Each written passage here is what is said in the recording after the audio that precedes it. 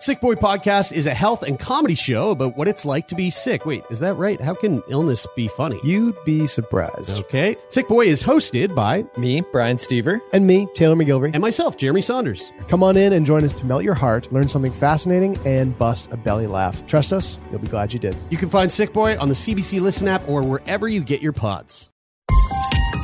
This is a CBC podcast. Hey, I'm Tom Power. Welcome to Q. I hesitate to say this as it definitely wasn't the happiest year of all time, but if you go back to 2020, what do you remember? Pandemic, staying inside, wearing masks, baking bread, Zoom birthday parties.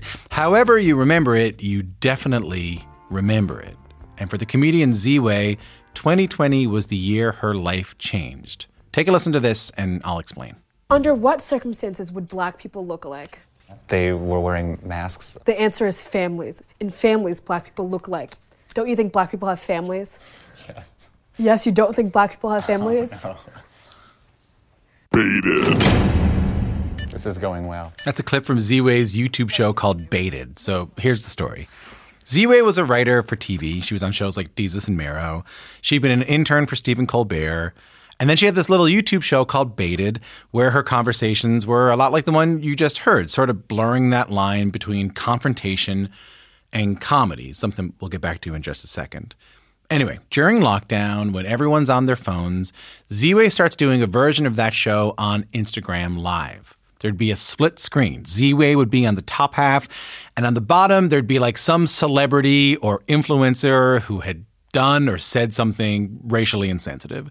And she'd ask them uncomfortable questions like, how many black friends do you have? Or what do you qualitatively like about black people? Or when you say the word black, do you capitalize the B?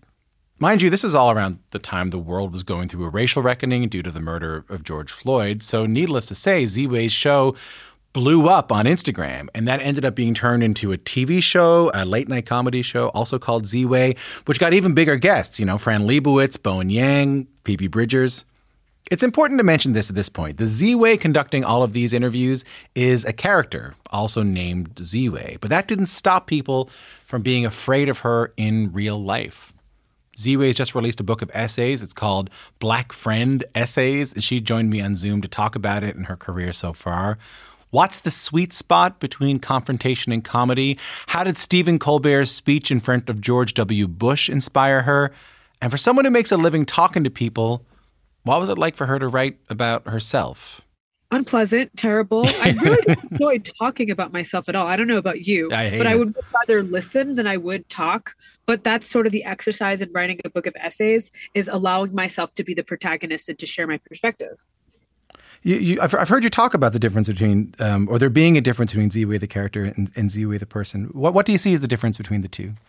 I mean, Ziwe as a character is someone who asks confrontational questions that bait people into saying things that are uncomfortable. Ziwe the person goes to the grocery store and buys toothpaste. They're just in different contexts, and therefore they're different people. Joining me today is the brilliant singer-songwriter and ally to the black community, Phoebe Bridgers. And if I stabbed you in an alleyway, you have to call 911. What would you say? What's the description as an ally? How would you call the police? Let's role play. 911, what's your emergency? I was just stabbed. By who? By my friend Ziwe, who I just met. And what's her race? She's black. Phoebe called the cops on black people. But I don't think I'm that nosy in real life. That would be a very exhausting job. Right. Yeah. It would kind of wear you out to be that person all the time. Who would want to be friends with that person if they were constantly investigating? Well, I kind of wondered about that because, I mean, a lot of us met you during the pandemic in 2020, the same year, of course, George Floyd was murdered, and you hosted this Instagram Live, kind of a talk show. I want to hear a little bit of the show again. Just take a listen. Now, I saw on your Instagram that you were promoting Black authors like Wesley Laurie, who wrote They Can't Kill Us, and then You Jim Crow by Michelle Alexander. Austin Channing, let's go. Totally tied. Layla Safad, exactly. Let's go. Now, you're a vociferous reader. How many of these books have you read? Honestly, Of the 9 books that I recommended on my Instagram, I've read 4. Wow. But I've ordered the other 5 from Black Bookshops, so I would like my ally cookie now. There are no cookies in this game. So that's you and the author Caroline Calloway in conversation, which racked up so many views. I mean, it became sort of a cultural moment and led to you getting a comedy talk show on Showtime. And I guess the reason I was wondering a little bit about the difference between the person who goes and gets toothpaste and the person who's sort of asking confrontational questions on TV is that you write about a little bit about that in the book. You write about how people have said to you, you know, I'm afraid of you, and people will walk up to you and say, I would never want to be interviewed by you. Tell me a little bit about what it's like hearing that. Like, how has the show and the character you play affected how you engage with people in real life? So people have been afraid of me my whole life, honestly. So the character derives from my personal experiences and traumas, and that's why I was able to write a character that exploits awkward encounters for comedic relief. It's because these are the encounters that I have in my real life that I've always thought, like, wow, I wish there was a camera on me to see how wild this is. And now I've actually manufactured that into a show or an interview program. The chapter, one of the first chapters that really stuck out to me is the chapter you wrote about sort of the question that you became initially famous on Instagram Live for asking around how many Black friends do you have? And on the show, you'd ask the guest this question. What did you think was so powerful about that question? I had no idea that the question was powerful, was worth my time. It was just sort of a filler question that I would ask in between other questions I preferred. But as I kept asking that question in one interview and then the second and the third, I found that people would always offer the same answer to how many Black friends do they have, 4 to 5. Mm-hmm. And suddenly what I never really considered as an interesting question really pointed at a specific trend in my audience or in my guests' ability to like cite how many Black friends they have. 4 to 5 seems sort of inoffensive, but also like it could be a reality. And so I appreciated that. It made me laugh that was something that was a pattern coming out of that question. Yeah, in the chapter, you sort of dive into what's sort of revealed by that number, 4 and 5. Definitely. It's inoffensive. It's like a basketball team. Yeah, right. If you say too many, it's one thing. If you don't say any at all, you might be perceived a different way. And I think at one point in the chapter, you say there is really no good answer to that question. No, I don't think I've ever stopped to count any of my friends in any of their races. And I don't know if I would recommend anyone does that. But that's sort of the complexity of Baited, right? It's baiting you into answering impossible questions. It's almost like a cultural litmus test, but for our viewing pleasure, like for comedic effect, rather than like the conservative route where you're testing them in order to skewer them for not having the same ideals as you.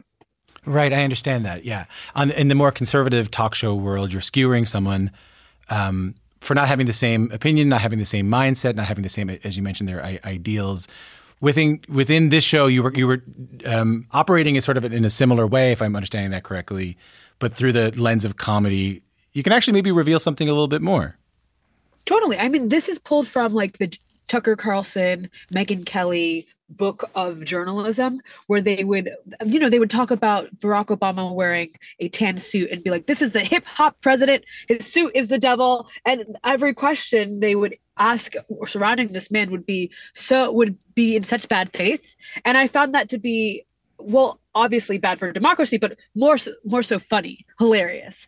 And I wanted to capture the way in which the journalist was the antagonist. And I did that with my interviews as well. Are Indians the Black people of Asians?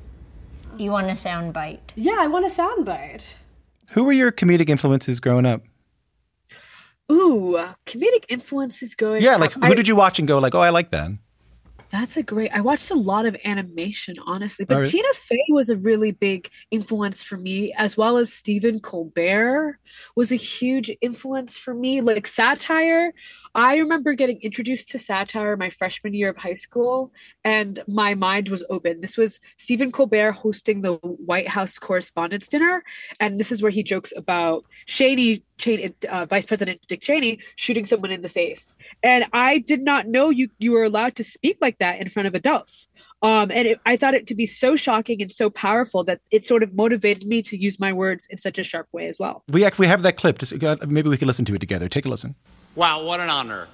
The White House Correspondents' Dinner. To actually to sit here at the same table with my hero, George W. Bush. To be this close to the man. I feel like I'm dreaming. Somebody pinch me. You know what? I'm a pretty sound sleeper. That may not be enough. Somebody shoot me in the face. Ziwe, what goes through your mind listening to that now? I mean, that joke still hits. Yeah. It's a decade later. It's hilarious. I just think that sort of social commentary is so powerful, especially because it doesn't feel too mean because we're laughing at it. So I think that like comedians get away with a lot because of the way in which they present their thoughts. And I will always go back to that speech because it is just so deft. And especially during that Bush era, it was so impactful and powerful and honest. I mean, it doesn't feel too mean because we're laughing at it, but it's also confrontational. It's deeply, deeply confrontational, but it's honest. It's based on the truth. And that is what I think is really liberating, which is like we can acknowledge this reality that we are all perceiving and we can laugh about it. And that, to me, I find really healing. So you mentioned that was a key moment for you in high school, watching the Colbert White House Correspondents' Dinner. I think we're around the same age. Like I remember watching that and just having, like knowing him from The Daily Show and the Colbert Report and just having my mind blown. I was also really struck by the chapter you wrote about the moment in high school that, I'll quote you here, fundamentally changed my brain chemistry, involving the director Spike Lee. Can you tell us that story? Oh, I mean, so yeah, Spike Lee came every week we'd have these all school meetings where a different guest speaker would come to speak or perform.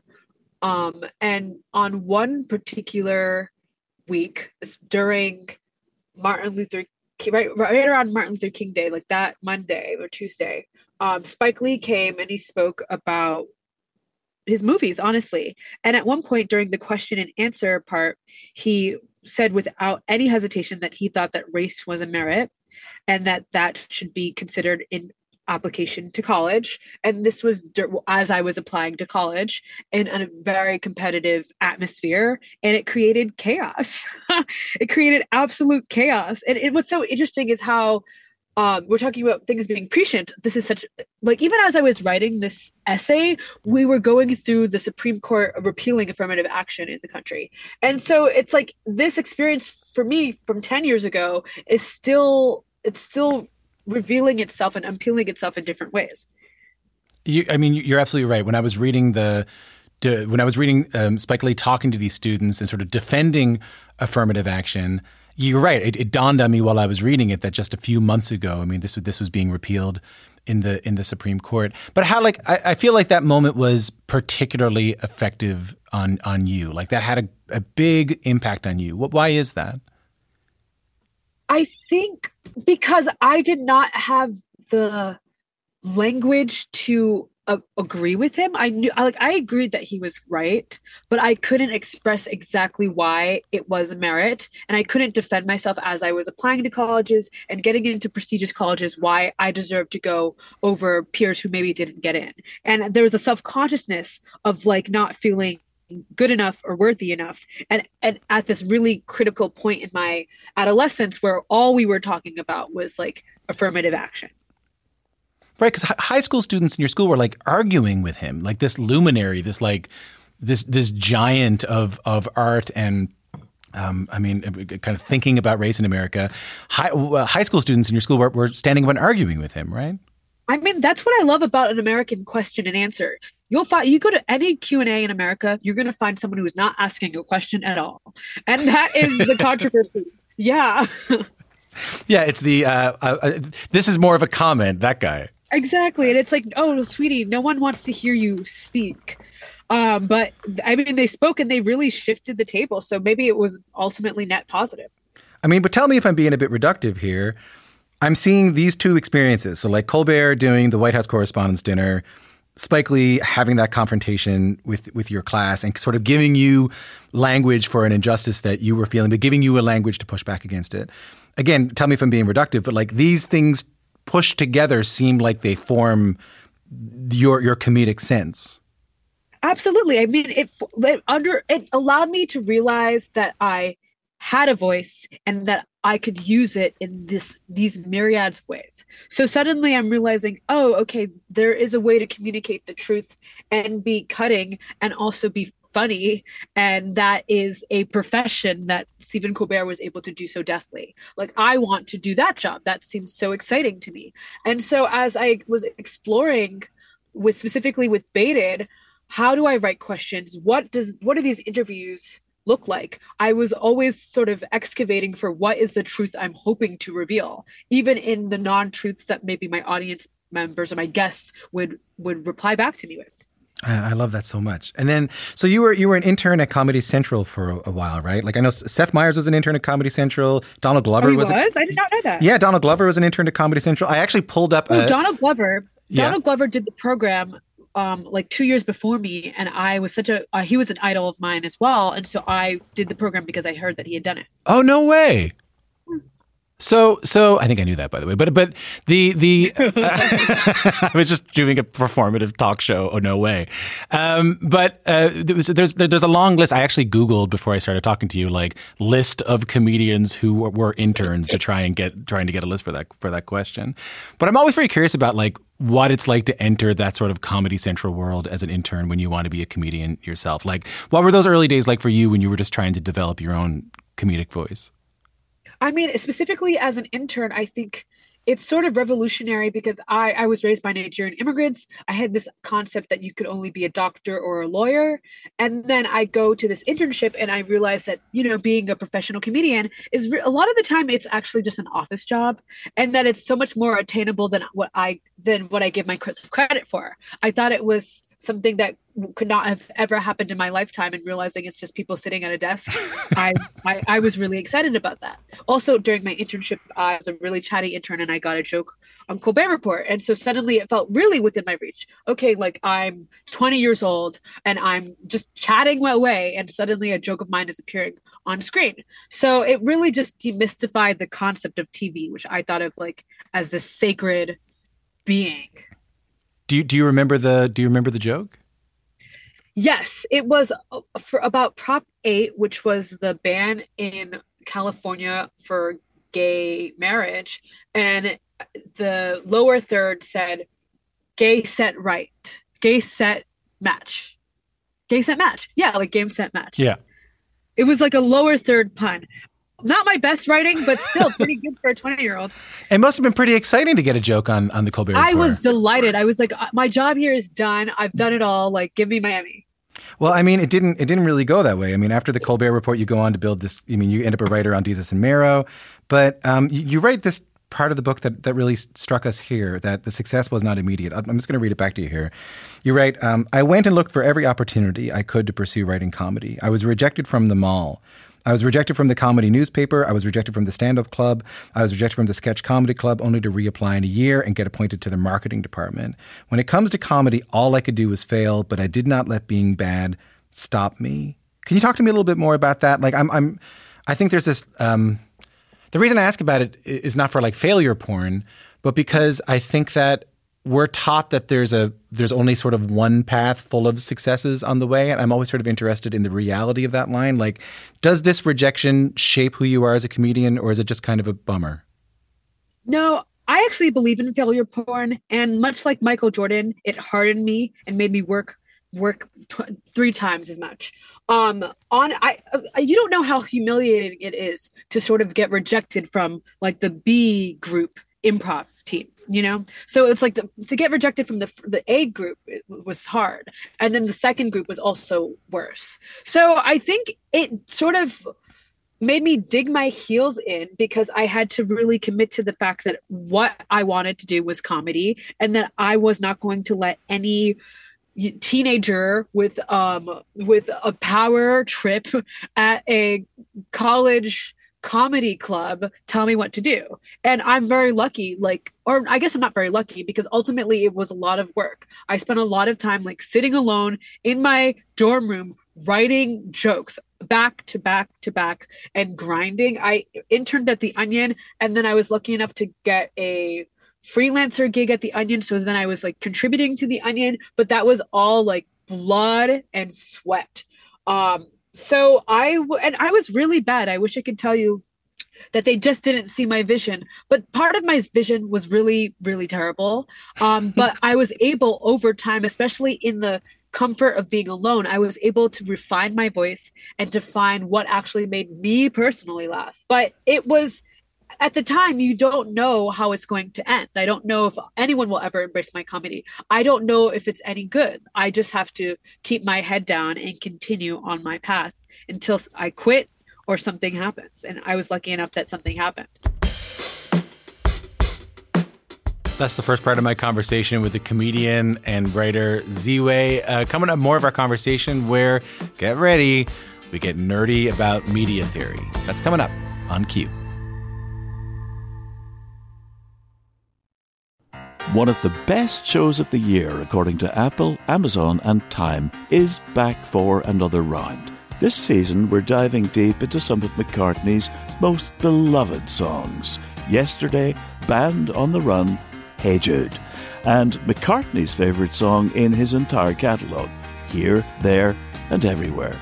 Listen to Season 2 of McCartney, A Life in Lyrics on the iHeartRadio app, Apple Podcasts, or wherever you get your podcasts.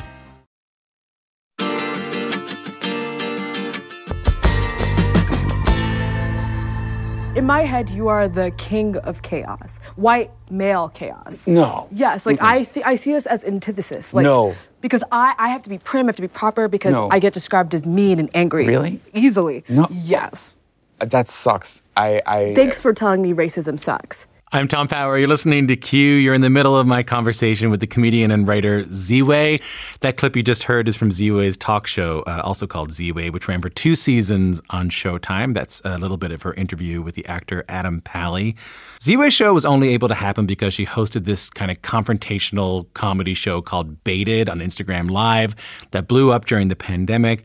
That's something that couldn't have happened a decade ago because the technology to do that just literally didn't exist. So I mentioned this in a minute, but I've been reading a lot of Marshall McLuhan recently, the Canadian professor who wrote and studied media. So reading that and getting ready for this interview made me think, for someone like Ziwe who got her big break on new media with Instagram Live and then ends up getting a TV show on old media like Showtime, which then gets taken off the air.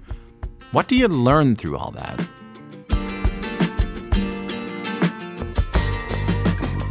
You created something that 10 years ago, when you had to rely on someone with a cigar and suspenders saying, come on now, sweetie, you can have a show, that 10 years ago, that wouldn't have happened. And I guess the reason that's been on my mind is just thinking about specifically you using Instagram Live and kind of blowing up on Instagram Live. And it reminded me of this conversation I had with Roy Wood Jr. just a couple of weeks ago. And we were talking about his decision to not take The Daily Show. And we ended up talking about kind of media theory. He said the thing about The Daily Show is that it's an older form that we prize, but it's an older form that takes up so much of your creative energy. And he was wondering when he decided not to go for it, whether or not it was worth it. I think of you, Ziwe, as someone who sees a lot of potential in new media. For instance, again, this thing blew up on Instagram Live. So I understand you have this book now, but how do you think about where you want to take this character and you into sort of media in the future? That is a great question. I love this. Okay, so if my career is a testament to anything, as I just spoke about my experience in college, flopping constantly, and then my experience as adult, creating my own path, which led me to the institution of Showtime. It is that I did not wait for gatekeepers to give me permission to do my comedy, to do my art. And so if you're talking about how I embrace new media, I don't know. I have no idea honestly, I don't know what will be good.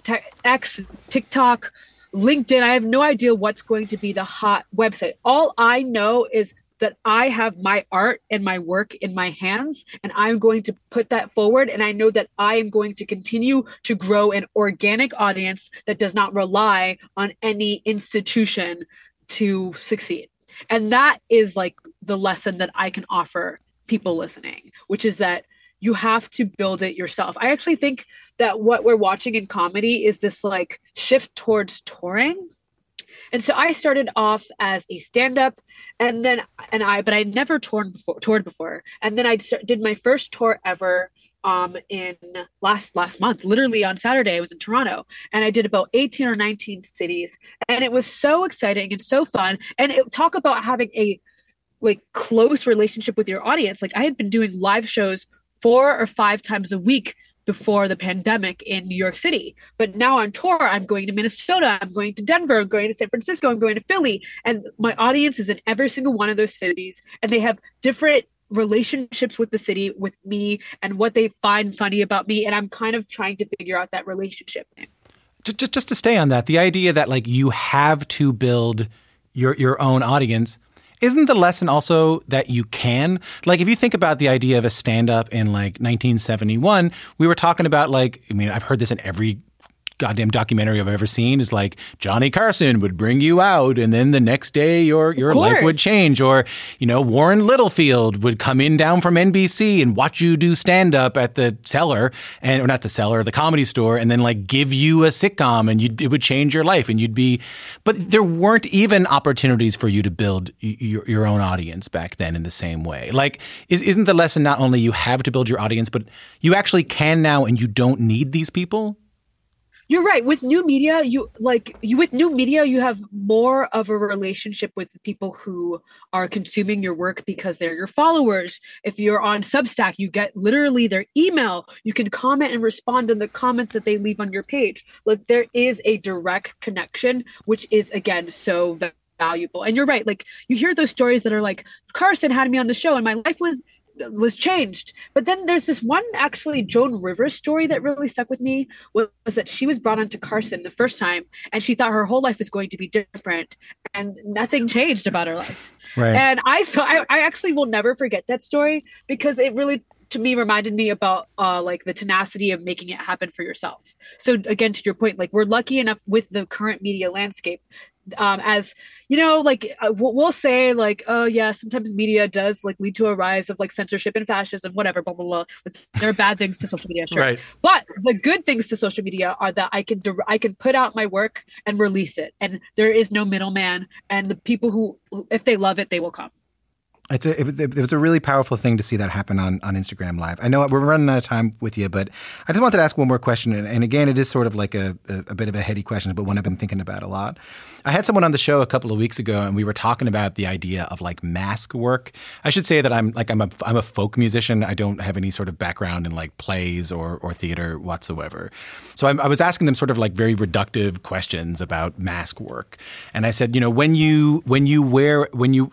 the function of wearing like a mask on stage? And they said, through wearing a mask, through being a character, we are able to reveal our truest selves. And I went, well, I guess that kind of makes sense to me. But I wondered about that in reading your book. I mean, you talk a lot about in this book, the people in this book who helped you understand your identity and your blackness better. But the satire you do through this character of Ziwe, has it allowed you to express parts of yourself that you might not be able to otherwise? Honestly, I agree with that quote, if only because when you are yourself on screen, I am worried about being likable. I'm worried about having the correct politics, not offending anyone. Versus when I am a character, I have the freedom to be wrong and loud and let that create the world around me in which I critique, right? So there's just more freedom creatively in being able to hide behind that mask and have a really strong perspective. And whatever that perspective is, you can undermine it, you can emphasize it, but it's something that you are working through in the course of an episode. It's interesting when your character is your name. Like, I even feel like doing this job, I don't even really know what this is. Is this a performance? Is this an authentic conversation? But it's weird to have your name be the thing. Like, you know, like my real name's not like Don Johnson or anything like that. Totally. So when you're able to be when you're able to both be yourself and a character at the same time, it frees you of some of the worries and anxieties of real life. Yeah, I kind of feel like if you're in front of a camera, it's a performance regardless, even if it's subconscious. Like even in the interviews, people are performing outrage or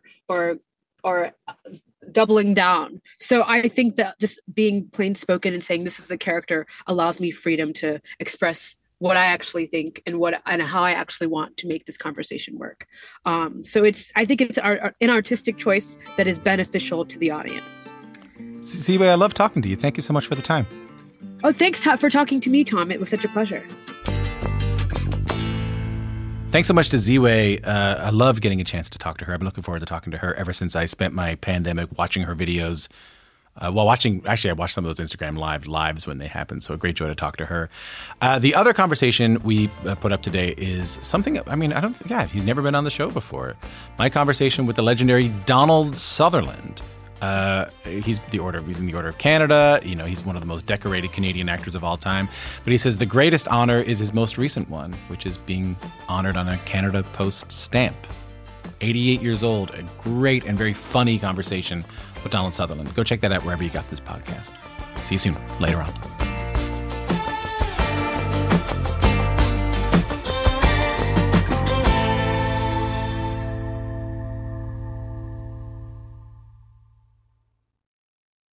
For more CBC podcasts, go to cbc.ca/podcasts.